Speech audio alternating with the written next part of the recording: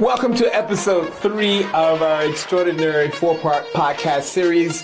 Guys, I'm Timothy Maurice, and I'm here with the beautiful, amazing artist, Tawan. How are you? I'm well. How are you? I'm good.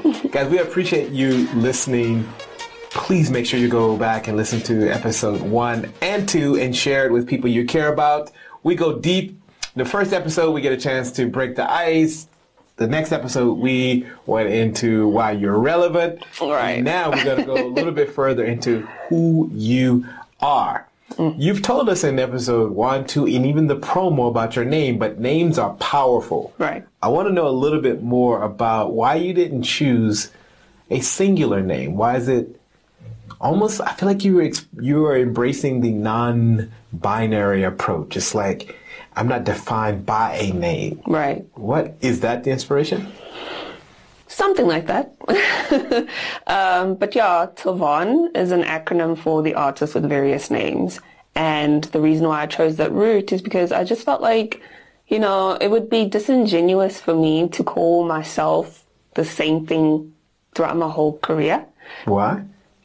So when it comes to every project, it always feels like I can't release music unless I've done some work within myself, unless I've overcome some obstacle, unless I've been brave enough to face certain elements and aspects of myself that maybe I've been running away from, or I've been afraid of, or too afraid to face. So there always has to be something that I overcome internally before I can be given the go-to from the powers that be to be able to release the music and for it to just be as good as I feel that it can be and should be. So it always feels like some sort of like an exchange, you know, some bartering, you know, negotiating even, a spiritual negotiation somehow with my guides, you know, that if this is to be what I hope it to be, then I need to be brave enough to face myself as well. So I am never the same person that I was for each project. Not in a, not in a, listen, not in a, not in a multiple personality sense, but in the sense of evolving and growing into my ultimate self, or even in the sense of like self-actualization. There's always more growth to occur. So with each project, it's a representation of the amount of growth that I've experienced. Yeah. So if somebody's listening to this 20 years from now, the thing I love about podcast and this medium is that people can listen to it forever, right? Once you put this down, it's out there, right? Right. So you will release your music multiple ways. Yes. You'll be signed to labels. You may do it. You may invest in yourself, etc. Where are you now? How do you want to release your music? I want to release it in the sense of releasing it based off of my seeing it as being ready, my seeing it as being, you know, good enough and to the standard that I intended. However, I would want to also find myself in a space where I'm partnering with, you know, bigger companies, bigger labels, because right now I am intending on releasing it as, you know, myself with my label. But obviously for more reach, for more impact in the sense of, you know, more ears hearing it, more eyes seeing it as well, I definitely would want to see if a partnership would be able to be achieved. Well, tell us a little bit about your label, Josephine Bakita. Tell us about Josephine Bakita. So Josephine Bakita is the name of my label, and I chose that specifically because of a saint, actually, that I learned of some years ago. And she was from Sudan, and she got kidnapped, actually. This was during the times of the Arab slave trade, and she got kidnapped from her home, and she had some very intense experiences. And her story really touched me because I'd never really heard of the Arab slave trade, to be quite honest. And when I did more research, my eyes just, were open and my mind just exploded. And I just wanted to honor her in that way, but not only just her, but every single person who went through that experience, that not many of us are aware of in the world. So I also just named the label Josephine Bakita for it to be a reminder as well in that way. When, this transition feels, after you said something so beautiful about this extraordinary woman, tell us a little bit about your link between a tastemaker and Griot. Okay. Now, moving from Sudan to West Africa. Yes. So a griot is, you could say, a custodian of a kingdom's history. And you'll find these people in the king's courts. And they speak on the history of the people, the history of the kingdom. And they are poets, they are musicians, and historians, obviously. So they use these various mediums to communicate the history of the people, but also what is happening currently. So they also reflect to the people who they are right now. So I do see myself as a griot because I'm a historian, and as mentioned, I do believe and see, that history informs our present. So even in the sense of academically, I have been very intentional about incorporating historical understandings with what is happening presently, and kind of, deducing and doing some guesswork concerning what that would mean for us, in the future. And musically, I incorporate history, not in the sense of like the History Channel and then being like singing, facts about, 1562 or something. No. But ensuring that what I do know informs what I create, and ensuring that what I create becomes informative, not only just in a enjoyable, musically fun way, but also in a way that can make people aware of other elements of who they are and where they come from.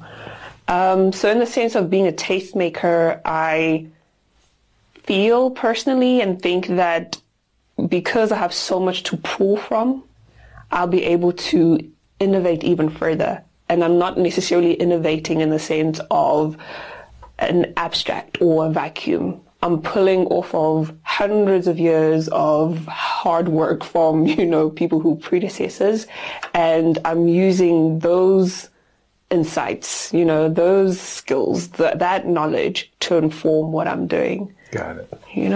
I'm with you. Which one do you identify with most? Historian, intellectual, or nerd? Nerd. Really? Yes. When did you become comfortable identifying with the idea of being a nerd? I don't think I've ever been uncomfortable with it.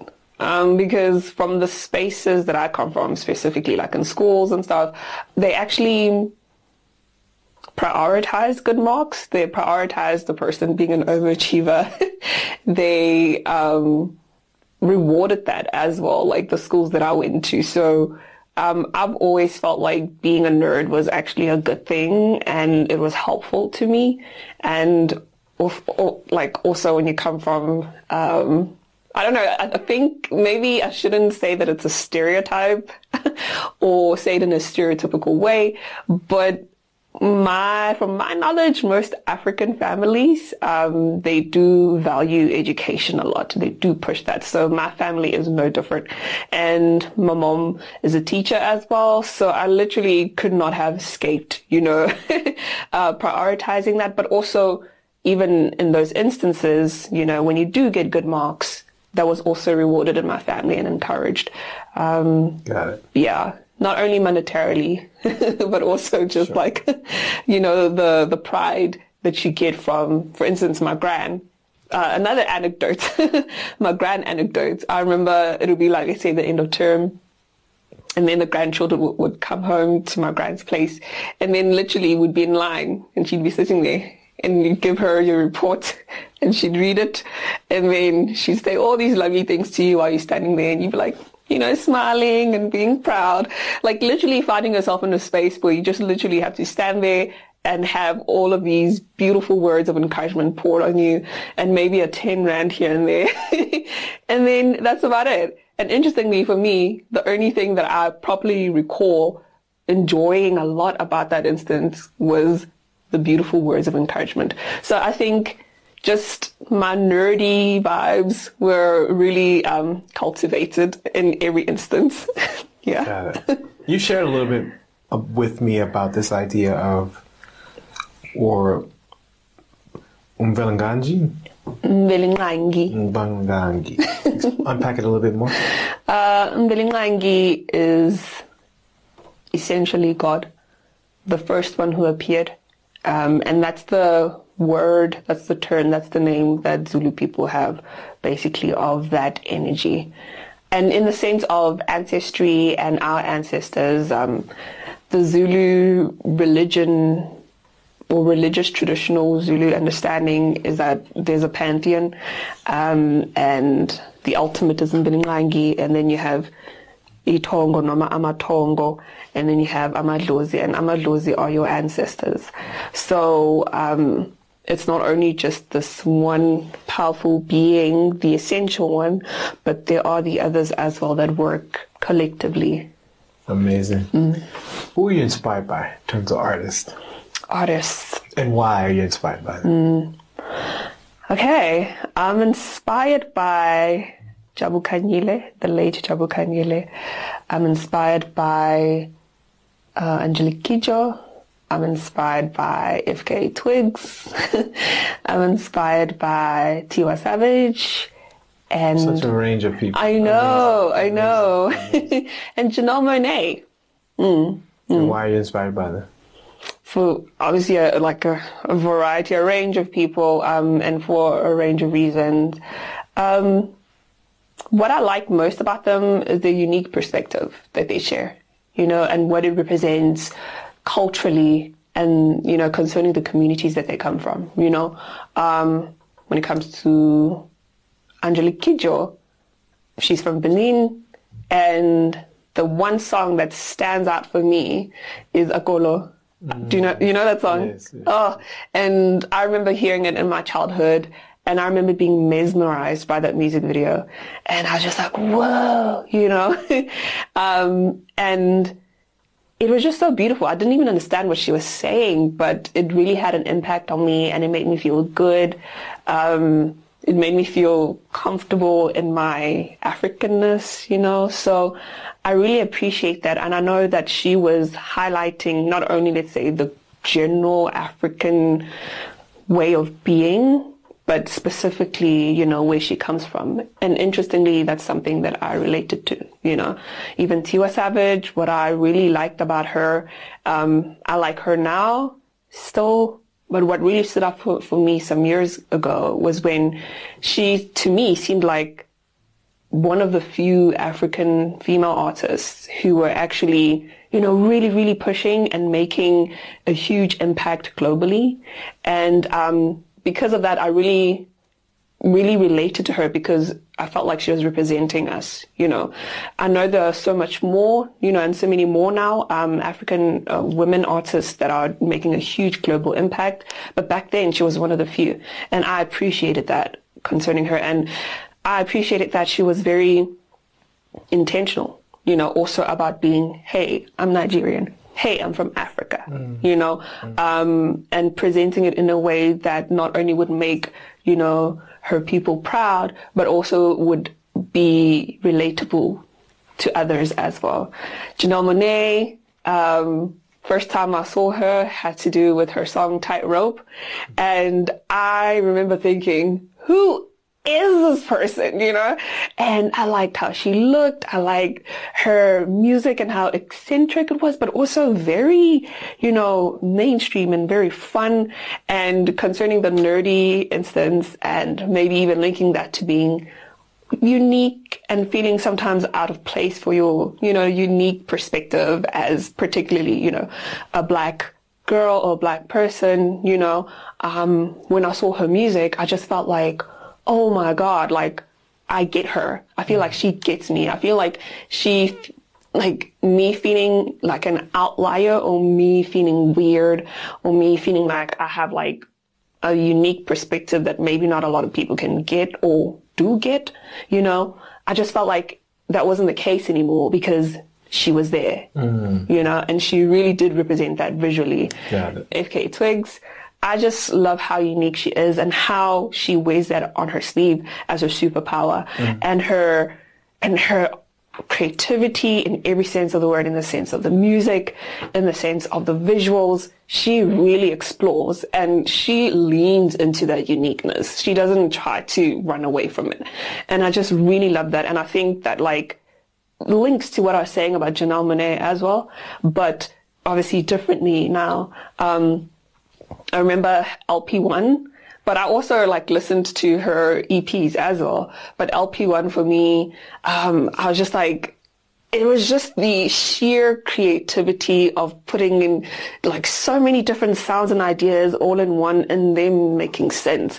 I love that because I love creating music. Like for me, behind the scenes, that's my forte. Oh, wow. So when I'm able to hear what a producer has created, and I know just intellectually what that represents and the work and effort that goes into it, and then like seeing that come together, I'm just always so inspired. It makes me happy. It makes my nerdy music self happy. Yeah. And lastly, Jabu Kanile, again, going back to when I grew up, when I was growing up, just linked to what the same experience I had with Angelique Kidjo. He had this music video for a song called Amajegeje, and it was so cute and it was so artsy. It was like, like when you had Barney and all this stuff, it kind of looked like that. Okay. So as a child, I was just like, oh my gosh, this is so cool. But I also just like, as I was growing up, and I got to understand his music more away from that music video, it was also just him being so proudly Zulu in his representation and how he was dressed. But also I could see that he's not wearing his regalia as a costume. It looked and felt like an extension of who he really is, which is who I am, but also in my growing up too, culturally, my culture was my culture. It wasn't something that was a costume. So when it came to Jabu Kanile coming through with him and his aesthetics and his branding and so on, I was just like, he's it. He's living it. So I really like that too, besides the beautiful music. I love your 4 choices. It says, this episode is all about who you are on a deeper level. And I think these artists embody a bit of small pieces of you.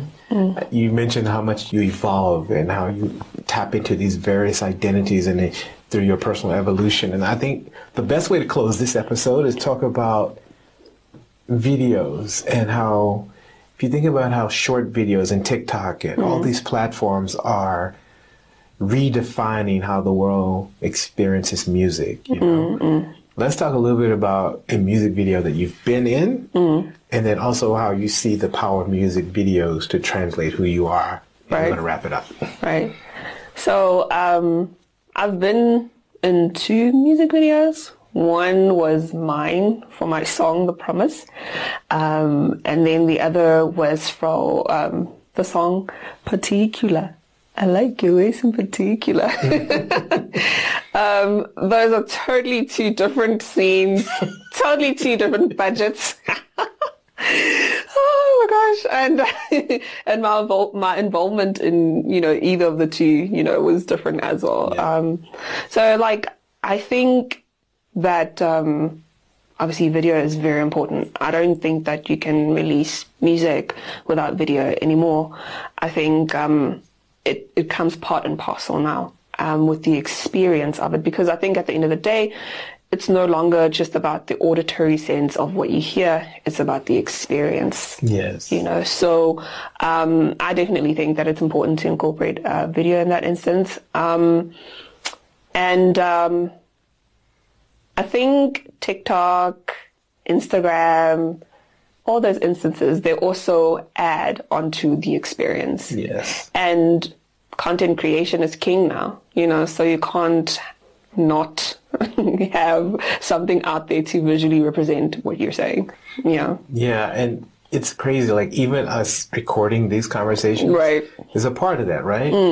Like, I want you to look right at the camera as we close. And I want you to say something to everyone listening that they will never forget. Wow. No pressure. No pressure. You are love and you belong. Amazing. Thank you so much. Thank you. Thank you so much, guys, for checking out episode 3. I'm Timothy Murray. This is Tawan, and we look forward to you sharing this episode as always. And we have one more episode, and I know you're going to love it as you loved episode 1, 2, and 3. Until next time.